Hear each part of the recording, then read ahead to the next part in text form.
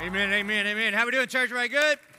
Looking good. If you got your Bibles, I hope you do. We're going to do a 3-week series on one verse out of 2 Timothy. You don't really need to go there. Where we're really going to spend the majority of our time today is in Matthew chapter 20 and John chapter 13. So it's a lot of text, so you're going to have to listen way faster than the early service, okay? And so part of the reason we're doing this, we did a series back in January, and the reason that we kicked off this year with this 2 Timothy series is because, you know, back in November, we started this 2-year discipleship journey called the One Initiative. And a big part of the One Initiative is that we are wrestling with this idea of the Shema, the Lord our God, the Lord is one, and we should love the Lord our God with all our heart, soul, mind, and strength.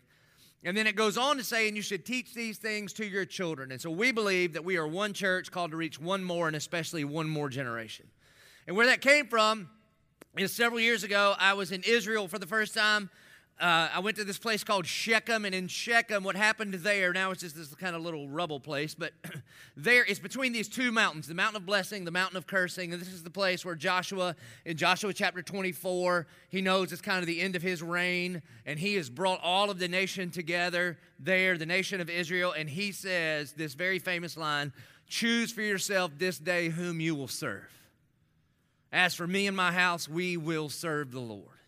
And everybody there, all the Israelites there, like, yep, us too, that we're in. And the previous 7 years of Joshua's leadership have been unbelievable. They cross the Jordan, they take over the promised land, they march around the walls of Jericho, and the walls come tumbling down. And Joshua knows his time is almost up, and he's afraid that the people will forget God and what he has done in them, through him, and to them. And so again, he says, listen, this is a really big deal. I'm drawing a line in the sand.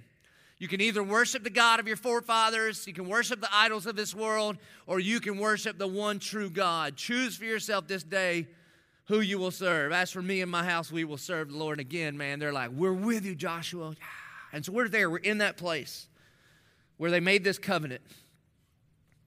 And then I think Bible verses. That's what I do. I mean, that's what I do for a living. What else am I going to think about? And so in my Bible, I'm sitting in that place, and I flip over 2 pages in my Bible. It's probably 1 page in yours. But I use the ELP, extra large print version. And so my Bible's like, in the beginning. That's how it goes. Because I'm still in denial. I haven't got glasses yet. But flip over 2 pages to Judges chapter 2. That's the next book, and it says this. And that generation went to be with their fathers, and another generation arose, and they neither knew the Lord or the works of his mighty hands. And I began to think of like God's hand on our church and how incredible it's been, but what a catastrophe it would be if if our grandkids, after all that's happened, we just baptized 420 people in the ocean, over 1,000 people have received Christ this year. We're planting campuses. We're going to put one on Mars, man. They're going everywhere. And what if all that happens and our grandkids don't know the Lord or the works of his mighty hand? And so I felt like not on my watch. And so that's a big part of what the One Initiative is. So we kicked off this year by studying 2 Timothy, because the whole book of 2 Timothy, it's not really a book, it's really a letter. The Apostle Paul writes a letter to his protege, this young man that he has been discipling. And he's about to turn him loose to be a pastor at the church of Ephesus. And the church at Ephesus was this booming church, much like the church we're a part of. So we studied it, because the whole book, it's about the Apostle Paul passing on the torch or the baton of leadership and faith to this young man named Timothy. And if you were here at the beginning of the year, we talked about this a lot. There's this key verse, 2 Timothy chapter 1, verse 7. All throughout the first chapter, Paul says, Timothy, I recall our tears together. And we ask the question, what are these grown men crying about? And I think what they're crying about is this verse. We find out in Acts chapter 17 that Paul gathers together the elders of the church of Ephesus. Timothy would have been like the lead elder there as the pastor. And the Bible says he lays his hands on him. The most spiritually authoritative human being on the planet lays his hands on his spiritual son, Timothy. And I think in chapter 1, verse 7, we get the words that he spoke over him. And he says, Timothy, God did not give you a spirit of fear. You see, because we find out Timothy had a lot to be afraid of. Circumstantially, he had a lot to be afraid of. He grows up without a dad. His dad is never mentioned by name, only his ethnicity.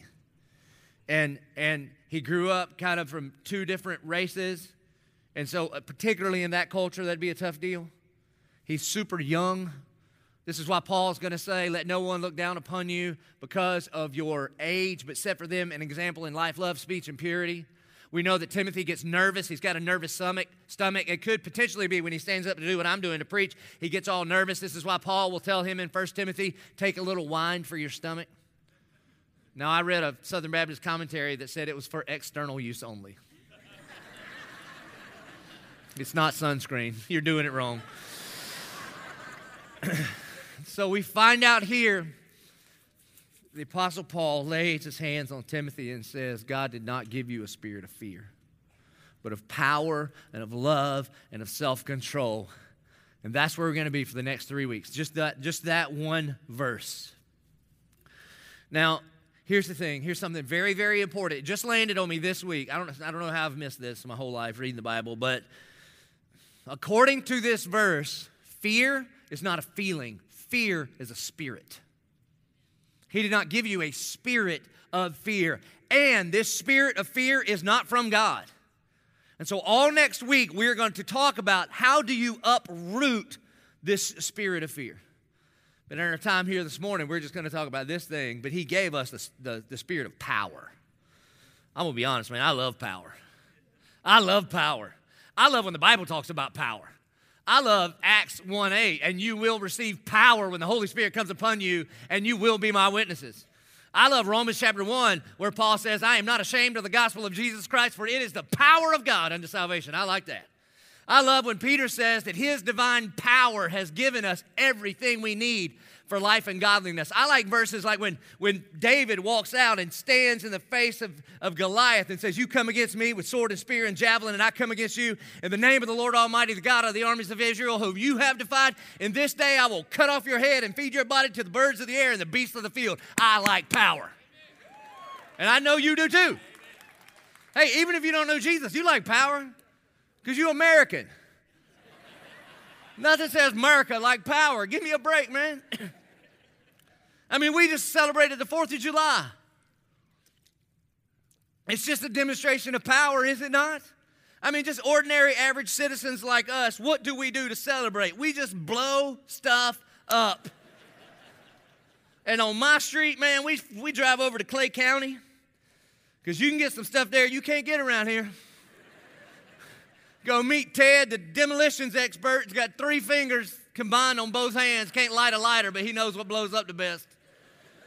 And I'm telling you, in my cul-de-sac, we get together, my neighbors and I don't know how many laws we break, but it's for America, by God. You understand? And we try to shake the windows loose in our neighbor's house. And if our neighbor blows up something more than we do, then, we go back to Clay County and get some more stuff.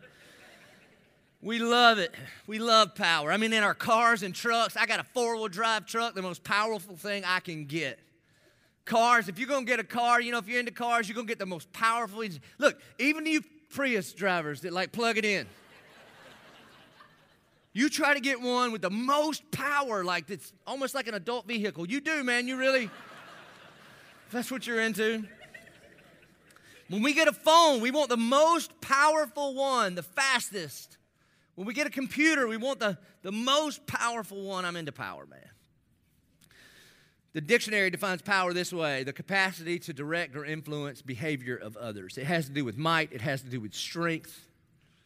And the Bible says you have been given the spirit of power. Here's the only problem. Not that we are to be powerless. We are to be powerful. But most of the time, when we think about power, we think about how we can use this power for us. And before Stranger Things ever introduced us to the upside-down world, Jesus brings an upside-down kingdom. And what we're going to see in the Scriptures is that he takes this power and turns it completely upside down. In Philippians chapter 2, Paul, the same author that wrote 2 Timothy, he's going to say these words. He says, do nothing from selfish ambition or vain conceit, but in humility count others more significant than yourselves. Let each of you look not only at his own interests, but also the interests of others. Have this mind among yourself, which is yours in Christ Jesus. The way the NIV translates it, it just helps me understand it a little bit better. He says this, that we as believers should have the same attitude as that of Christ Jesus, who, though he was in the form of God, that's power. So Jesus wasn't weak. Jesus is powerful. That all things that are created were created by him, for him, through him, and to him. That he spoke into existence all things that are. That Jesus is co-equal with God the Father. And though he's in the form of God, he did not count equality with God a thing to be grasped, but emptied himself. Let's be honest, most of us are full of ourselves. I mean, think about this. Our generation, all of us collectively, the thing we may be known for is this. We invented the selfie. How ridiculous is that? You know what every single one of us found out this week? What we're going to look like when we're Dr. Paul's age. That's what we spent our week doing. That's it. It's unbelievable how into us we are. And if anybody could have just been into himself, it could have been Jesus. And yet, though he was in the form of God, did not count equality with God a thing to be grasped, but he emptied himself by taking the form of a servant. I want you to underline 3 words in this text. Servant. And then being born in likeness of men and being found in human form, he humbled himself, underline humbled, by becoming obedient, underline obedient. This is Philippians chapter 2.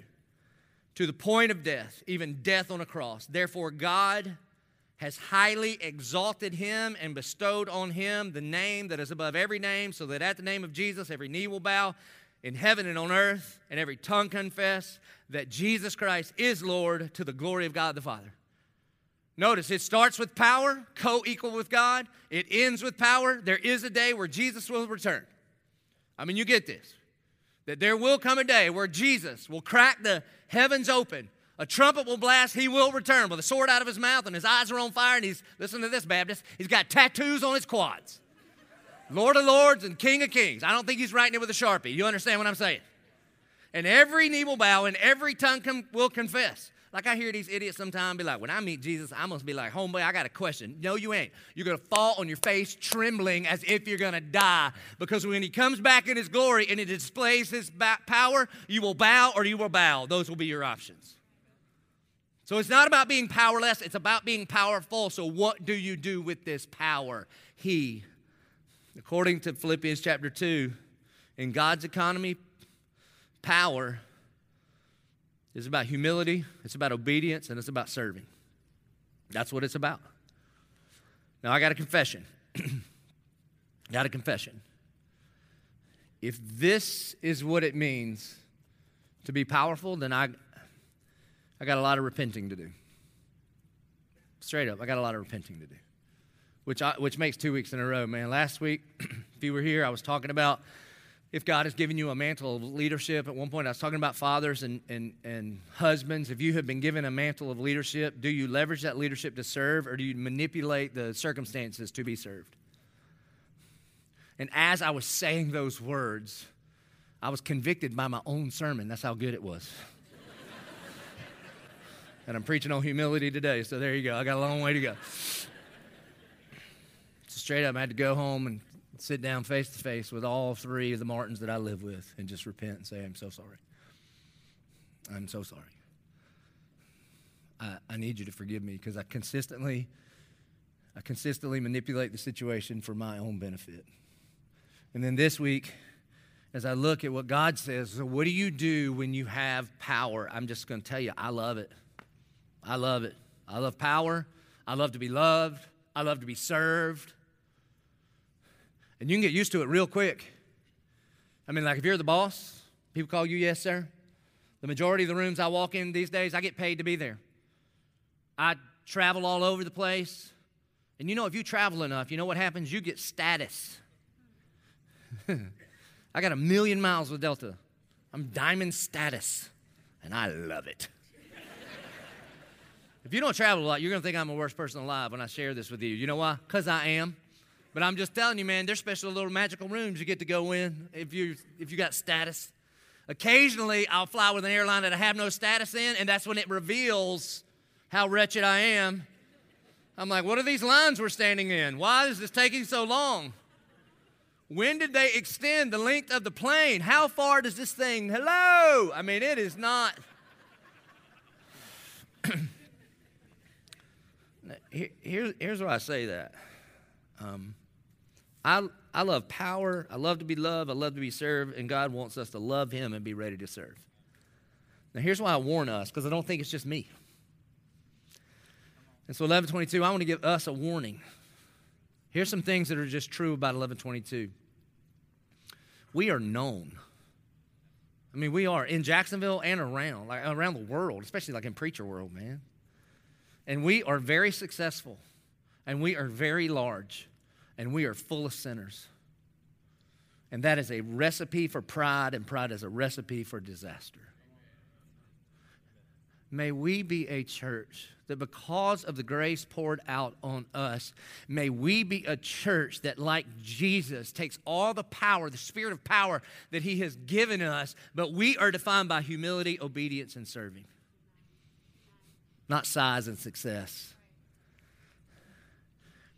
Dr. John Piper says this: humility is the soil in which everything good in the Christian life grows. Humility is the soil in which everything good in the Christian life grows. And maybe you've heard us say this before. Humility is not thinking less of yourself. It's just thinking about yourself less. So if you go over to Matthew chapter 20, Jesus, this is one of the preeminent places in the scripture where he takes this idea of what it means to be powerful and he turns it upside down. In Matthew chapter 20, before I get to we're really going to dig into like 20 and following. But you got to know a little bit of the context of what's happening. If you back up to 19, Jesus bumps into a guy known as the rich young ruler. And this guy, he's full of pride. And so he comes to Jesus, and he's trying to prove himself. And he's like, so what must I do to inherit eternal life? What he's really saying is, look at my life because I've got it all together. And Jesus says, obey the commandments. And he's like, crushing it. No problem. Give me something harder. And essentially what Jesus says to him is this. He's like, well, you see, there's one thing that drives everything in your life, but it's not the one true God. These possessions that you think you possess, they actually possess you. So get those out of the way. Let God take his rightful place, and then you'll be saved.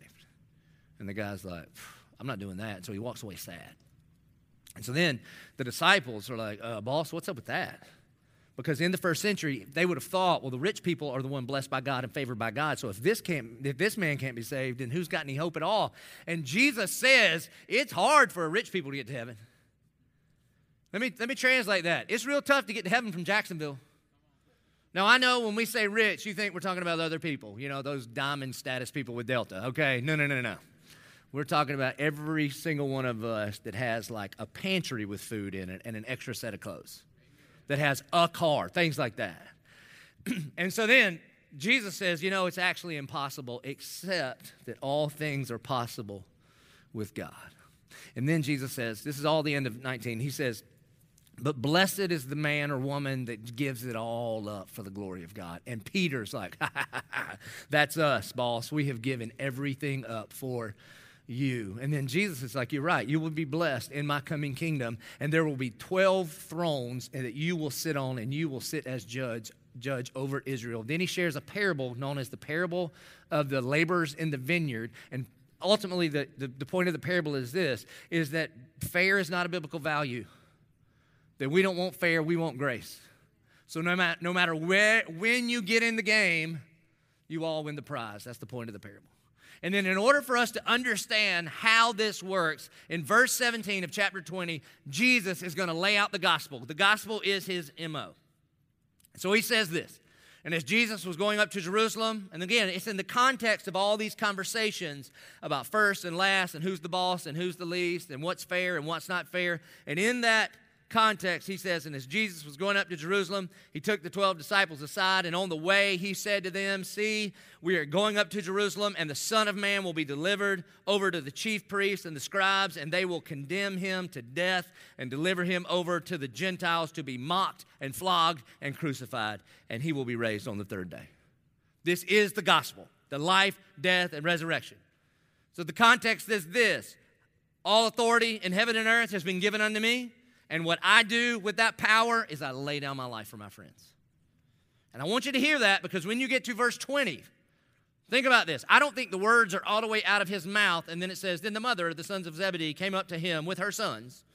And kneeling before him, she asked him for something. And he said to her, what you want?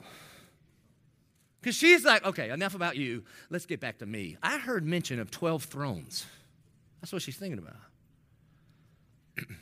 And so here's what she says. Jesus says, what do you want? And she said to him, say to these two sons of mine that they are to sit, one at your right and one at your left, in your kingdom. You see, this whole helicopter parent thing has been going on for a long time. I mean, what a bunch of punks that they would send their mom to go talk to Jesus. No, Mom, seriously, go see if we can be like senior VP of Jesus Incorporated. Because what most people in the first century, and honestly a lot of people in Jerusalem today, think is that the Messiah is coming for an earthly kingdom. And they thought when the Messiah, who they believe Jesus to be, when he really flexes, he's going to kick Rome out. He's going to make Israel a superpower again, and they'll have a cabinet position.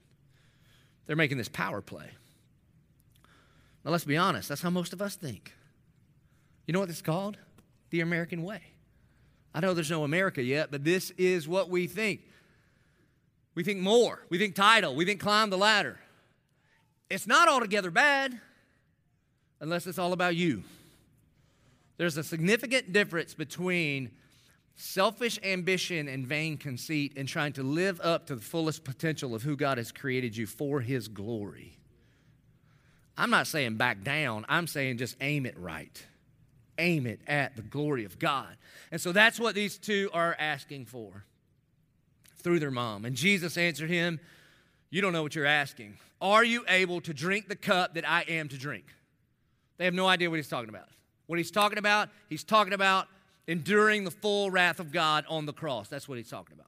The reason we know what he's talking about is this, is that in the Garden of Gethsemane, in case you're new to Bible study, the Garden of Gethsemane is the place that Jesus goes to pray the night he is betrayed and arrested and when the crucifixion begins, when that whole process begins. And so he takes his disciples to this place called the Garden of Gethsemane. It's at the bottom of the Mount of Olives. It literally means the place of crushing. This is where olive presses were, and they would press out an olive till the core broke and the olive oil spilled out. And he goes there, and he's praying, and he's feeling the weight of being the Savior of the world. He's sweating drops of blood, and he asks this question, Father, if there be any other way. Here's what he's asking. If you've ever had a little bit of issue with so Jesus is the only way? I mean, the only way. Seems pretty narrow, doesn't it? I'll be honest, it's embarrassingly narrow, isn't it? In our pluralistic world. I have people all the time be like, all right, man, I know you're like a gospel preacher. You mean to tell me you think you're Jesus. That's it. All the people all over the world believe all kind of different stuff, and that's it. Jesus is the only way. And I'm like, look, dude, I'm just the mailman. I don't write it. I just deliver it. He said, I am the way, the truth, and the life. No one comes to the Father except through me, right? And I can give you about 100 other scriptures where he says it. And in the Garden of Gethsemane, this is what he's double-checking. Father, if there be any other way for human beings to be reconciled with their Maker, God, for sin to be paid for and forgiveness to be given, Father, if there be any other way, if people could just be good enough, if you could obey the law, if you could align your chakra, if you could go to Mecca, if you could meditate long enough that you make it to nirvana, if that stuff works, in other words, if Oprah's right and all roads lead to heaven, well, let's go with the Oprah plan. Seems like an awful waste of my blood at Mount Calvary if it's not a have to. Father, if there be any other way, let this cup pass from me. The cup is the righteous wrath of God against sin. That's what it is. Because on the cross, Jesus was not simply going to endure the punishment for our sin, but God made him who was without sin to be sin so that we could be made the righteousness of God. Now, here's the thing about punishment and sin. You see, when we're figuring out punishments for sin, everybody knows this to be true. It's not just what you do, but it's who you do it against that determines the punishment. Like, if you go home today and you get mad and you kick the wall, that's dumb. You shouldn't do that, right? If you kick your wife, you're going to jail. You kick the dog, that's not good. You kick a cat, it's not even a sin. So, That's just true. Damn. It might not be true, but you know what I'm saying. Right? You kick the Pope, you go to some kind of Catholic jail forever. I mean, it's like this. So you sin against the almighty everlasting King, it requires an almighty everlasting punishment. And Jesus endures this on the cross. This is what the cup is. And so he says, you don't even know what you're asking. Are you able to drink the cup that I am to drink? Now here's what's crazy. Power in God's economy comes through suffering. We use the majority of our power to avoid suffering and pursue comfort. In the book of Romans, Paul will say this, For you did not receive the spirit of slavery to fall back into fear, but you have received the spirit of adoption as sons, by whom we cry, Abba, Father. We love that verse. We sing songs about it. I'm no longer a slave of fear, but I'm a child of God. We love that. In fact, my kids, when they were little and they were afraid of the dark, you know what the cure was? Me. If they were afraid, they'd be like, come on, Daddy, come with me. Why? Because when their father was with them, there's nothing to be afraid of, because the boogeyman may show himself, but they know their daddy can whip the boogeyman. This is what it's saying. We have this spirit that cries out, Abba, Father, and the Spirit himself bears witness with our spirit that we are children of God, and if children, then heirs, heirs of God, and fellow heirs with Christ. I love that. If you're a believer, you should love that too. We are co-heirs with Christ. Everything that he has will one day be ours. That's what this means. If you're a believer in Jesus, every believer in Jesus will hear these words, well done, good and faithful servant. Enter into the joy of your master. That's what it means to be an heir. And man, don't you just want to edit the Bible sometimes? I know you don't feel like you can say that because it sounds like heresy, which it is, but you know you want to, because it would be great if there was just a period here and let's move on to a story. But there's a comma and it says provided. We're like, uh-oh. Provided we suffer with him in order that we may be also glorified in him. For I consider that the suffering of this present time, it's not worth comparing with the glory that is to be revealed to us. James, the brother of Jesus, says this, consider it pure joy when you face suffering and trials in this world, because it produces something in you. This is what Jesus is saying, that there is no refinement without fire. How many of us, when we face pain, when we face suffering, instead of asking God to take us out of it immediately, how many of us say, thank you, God, that you would love me enough, that you would discipline me as your own son, that you would take the hammer and chisel of this world and you would chisel away everything in me that doesn't look like Jesus? How many of you would believe Jesus when he says, in this world you will face troubles of many kind, but take heart, I've overcome the world. This is a part, I think, what Jesus is saying to the mom and to these two boys.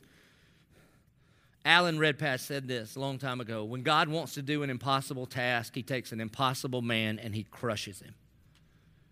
And then Chuck Swindoll added, leave room for the crushing. You see, in God's economy, power comes through suffering.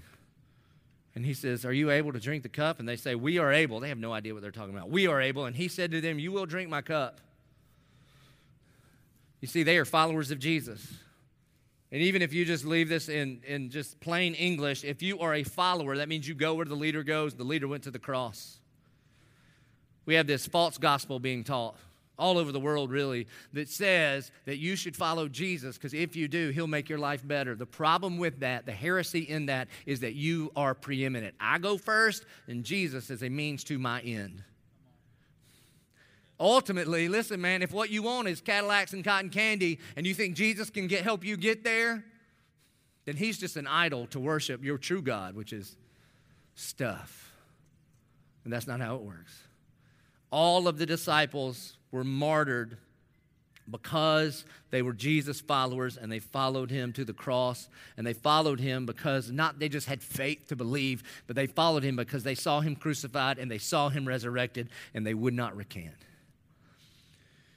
And they say, we are able. And he says, you will drink my cup, but, check this out, but to sit at my right hand and at my left is not mine to grant, but it is for those for whom it has been prepared by my Father.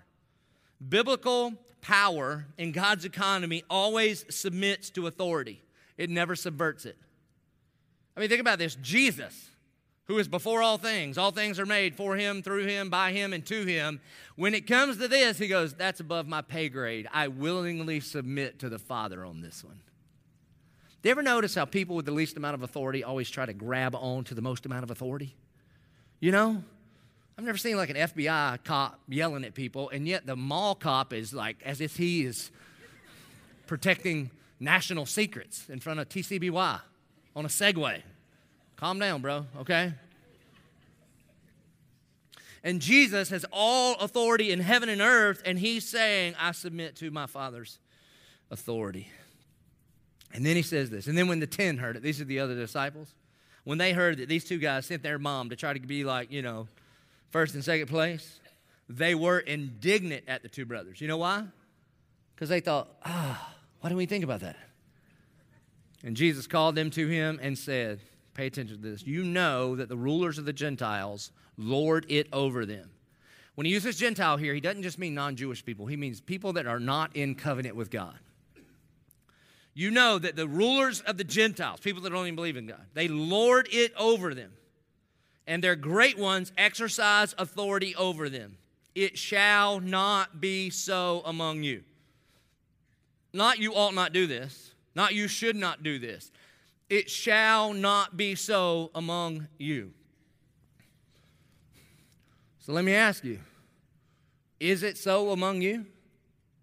Like if you're the dad and you walk in the house, does peace walk in with you? When you're the boss and you walk into the boardroom or walk into your team meeting, and again, you're the boss, does everybody think, oh, here comes the best servant on our team? Did you know, in fact, in our culture, particularly our Christian culture, we don't like servant at all. We have made servant an adjective to the kind of leader that we want to be. See, everybody's okay with being a servant until you're treated like one. We're like, no, I'm not a servant. I'm a servant leader. Jesus never called us to be leader. He called us to be servant. So let me ask you, is that how you run things? When you walk in the room, does the gospel walk in with you? Maybe you have the highest seat of authority in our country, which is president of the HOA. You can't even drive in your neighborhood and enjoy it because you're just checking out everybody's hedges. I'm going to send a strongly worded memo. Yeah, man, see, this is the world we live in. And the reason that he says it shall not be so among you, because what Jesus is saying, among you, if you're a Jesus follower, if you have come to the place where you have admitted it, I get it. I'm not just a mistaker that needs a life coach, a bad person that needs to try harder. I am a sinner in need of a Savior, and I believe that when Jesus died on the cross, that counted for me, and I've confessed Jesus Christ as my Lord and Savior. Who in the world am I who've done nothing to deserve my salvation, done nothing to deserve every blood-bought grace gift God has given me? I've done nothing to deserve even the breath I have in my lungs right now. Who in the world am I to take my eyes off the cross and look down my nose at somebody else as if they should serve me? It shall not be so among Jesus' people. Problem is, I think it is. Right? I think it is. Husbands, do you serve? Because listen, even when I serve, I'm the worst, man. I'm so the worst. If you need your pastor to have it all together, you probably should just watch YouTube videos of somebody else or something, okay? Because I'm the worst. Even when I do serve, like when I clean out the dishwasher, which I've done several times in the 20 years we've been married, I'm so loud. Every plate, I'm like, and if nobody's in there, we'll wait a minute until one fork at a time, right? I made the bed on Friday. And Gretchen was at the gym. I waited in the bedroom until she got home, just sitting on it waiting. She said, look at you doing your little sermon. That's what she said, and I felt good about it. You understand?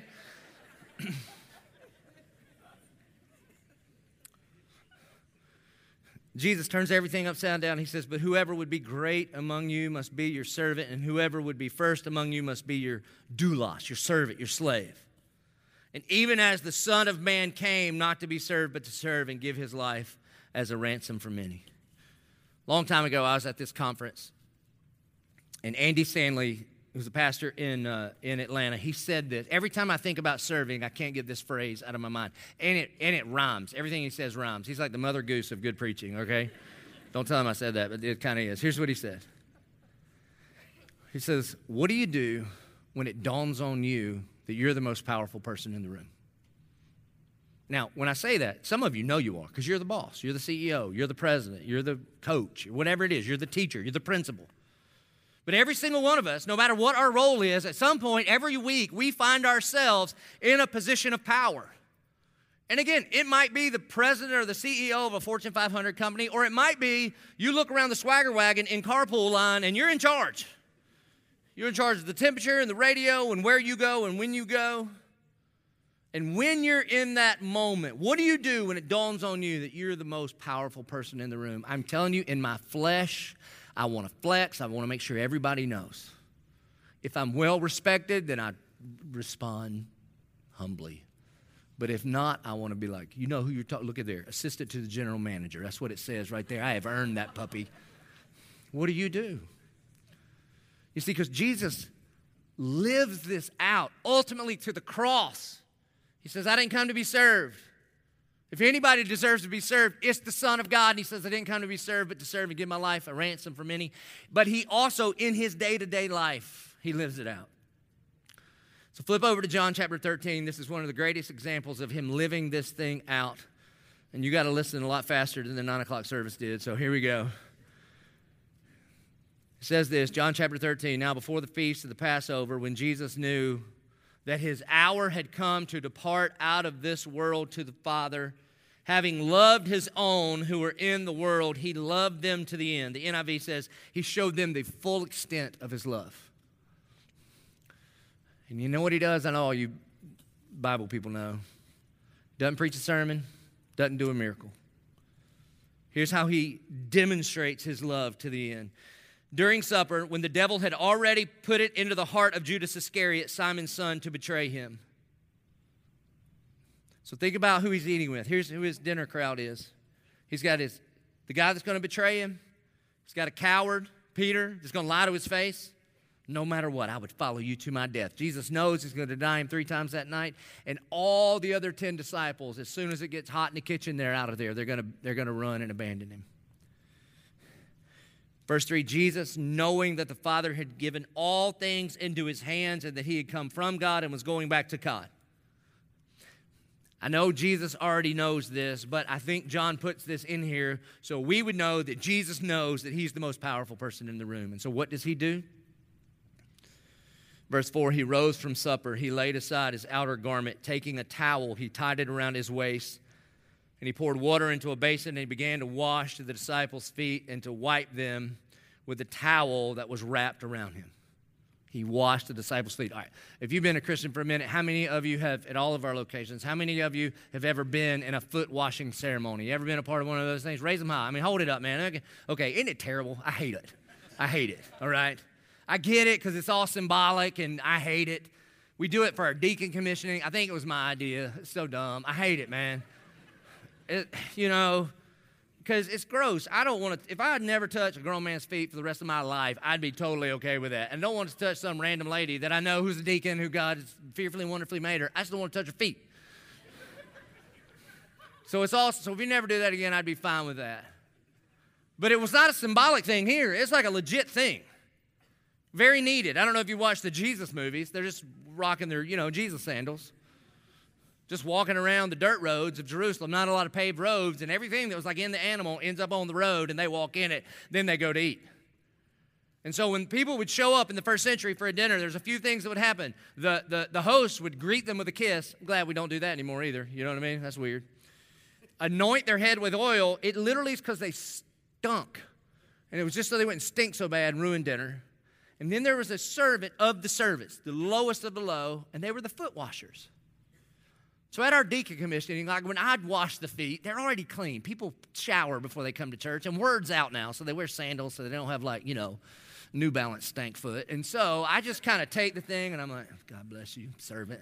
I just sort of gently wet wipe almost one of them. Got it.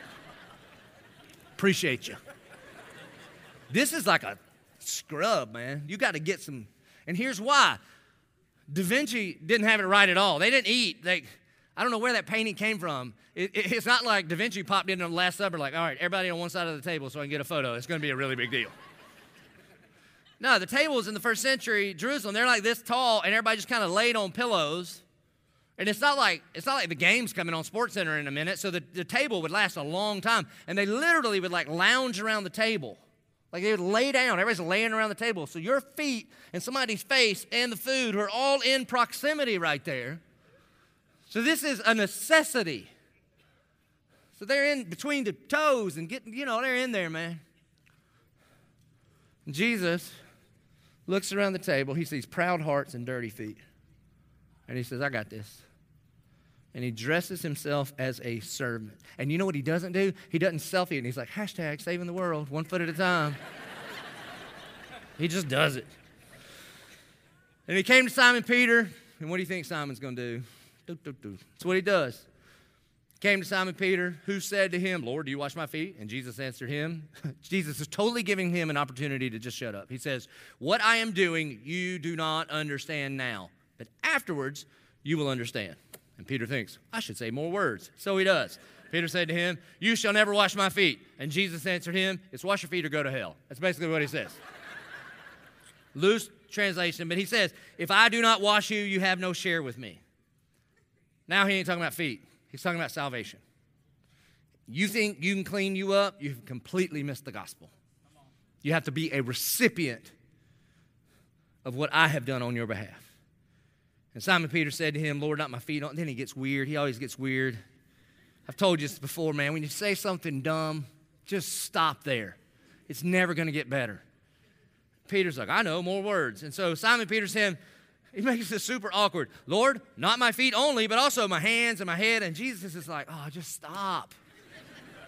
Dude, I'm about to shift from the Passover to the fulfillment of the promise of God in the person of me. This is kind of a big deal. This is the institution of the Lord's Supper, Peter. Would you just stop? And so Jesus says, the one who has bathed does not need to wash except for his feet, but is completely clean, and you are clean, but not every one of you. For he knew who was to betray him. That's why he said, not all of you are clean. Hey, what do you do when you're at work and there's that guy that betrayed you, and there's that girl that gossiped about you? What do you do like at school when you know there's that group of people that ostracize you? Jesus just served them. He just served them. And when he had washed their feet, he put on his outer garment and he resumed his place, and he said to them, do you understand what I have done to you? You call me teacher and Lord, and you are right, for so I am. Here's the thing. Jesus had no problem walking in the authority that God had anointed him with. So if you're the boss, be the boss. If you're the principal, be the principal. If you're the mom, you're the mom. You're in charge. One time I was at this little group of pastors I got invited into, and there were these older, super successful pastors, and they were pouring into those of us that were just getting started. And I'm sitting with this man named Pastor Wayne Cordero. He's written a bunch of books, got a church in Hawaii of all places, just suffering for Jesus there. God bless his ministry.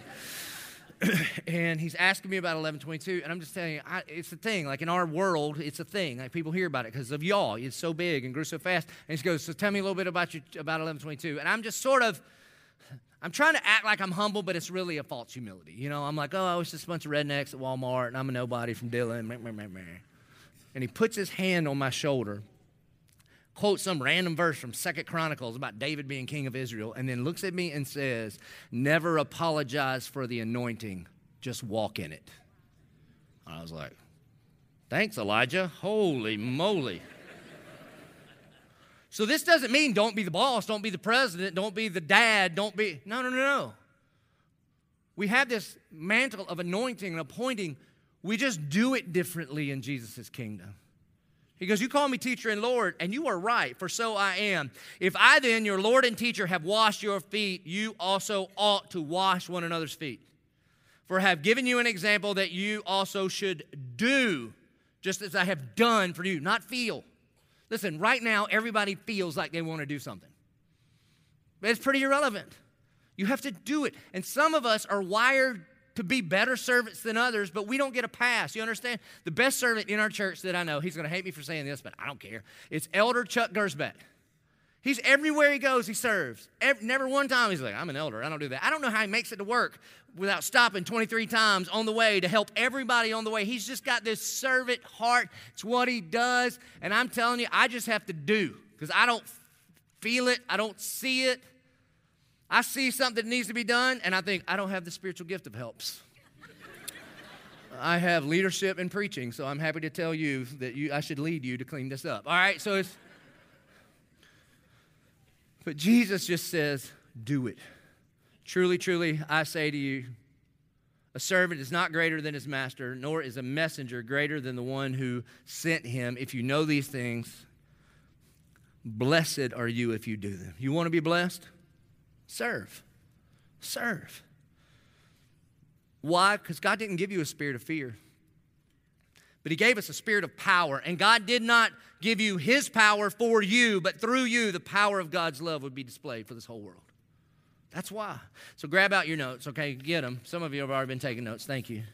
The rest of you, repent and then get them. I took some too. There's a blank page here. Open it up. Let's get very, very practical. Find a way to serve someone this week. That one thing that no one wants to do, that would have been the equivalent of foot washing. And do that thing. You want to be great? Then serve. This means this. When you see a need, meet it. If it needs to be done, just do it. You want to be first? Go last. That just means lower yourself to lift others up instead of climbing over everybody else to try to get to the top. You want to be promoted? You want to be exalted? Then humble yourself. Give God all the credit for everything you have, because you will be humbled. Either you will humble yourself and God may exalt you, or when he is exalted, you will be humbled. And so at work this week, at work, how can you serve? And I don't mean kiss up to the boss. That's not serving. It's just a means to serve yourself. That's not what I'm talking about. I'm talking about that job that nobody wants to do, or that person, honestly, that nobody likes. Serve. At home, what is the thing that nobody wants to do? Do that thing. And husbands, not to manipulate the situation for what you want. You know exactly what I'm talking about. That is not serving. That is selfish. And in your church, serve. Serve. First of all, thank you to all the serve staff. Thank you for the people that make this thing run every weekend and throughout the week. We couldn't do it without you. See, the problem at going to a big church, and all of our campuses are big church in and of themselves, and the whole thing's like, it's enormous. The problem is you go to a big church and you look around and you're like, everything's so slick. They got it all together. They don't need me. The staff is laughing so hard right now. They're like, it's like a duck. On top of the water, everything looks so smooth. Underneath, we paddling like crazy. We don't know what we're doing. And so, I need you to serve. We're launching Fleming Island next month. Amen? Fleming Island campus goes live August 11th. Praise God. We need a bunch of people to serve there. And every time we launch a new campus, we have all of those new opportunities for serve staff, reach, and all the things that it takes. And listen, it's not like we pray about it and all of a sudden these people just bubble up out of nowhere. No, it's the folks in the church that say, hey, I'll serve. There's a need. I'll meet it. Another way that you can serve, very practically, is that particularly, like, honestly, at almost all of our locations, if you go to the 1122 service, look around. I mean, in San Pablo right now, look around. It's July. People ain't supposed to be at church in July. You crazy people come all the time and bring people. When school starts back, we can't fit. I don't know if you noticed this, but this is a new wall. It moved over. Good job, Brad. You didn't even know. He builds all our churches right here in the front row. We lost about 200 seats because the Hobby Lobby build-out is happening. We're crowded right now. Some of you families aren't even sitting together, right? Like these people usually sit with these people, but you can't get together, right? I know you. So I need you. to go to another service? 1:30, 5:22, or 7:22? And I know what you're going to say. Yeah, but it's not convenient for me. All right, stop, rewind the tape, go back to the beginning, start over, you selfish Gentile. You understand? It's part of what we need you to do. Also, we need to make sure if you're driving by one of our other campuses to get to a different campus, reconsider what campus you're going to. And I know some of you will be like, I'll pray about it. I prayed about it. God told me to tell you, you need to go.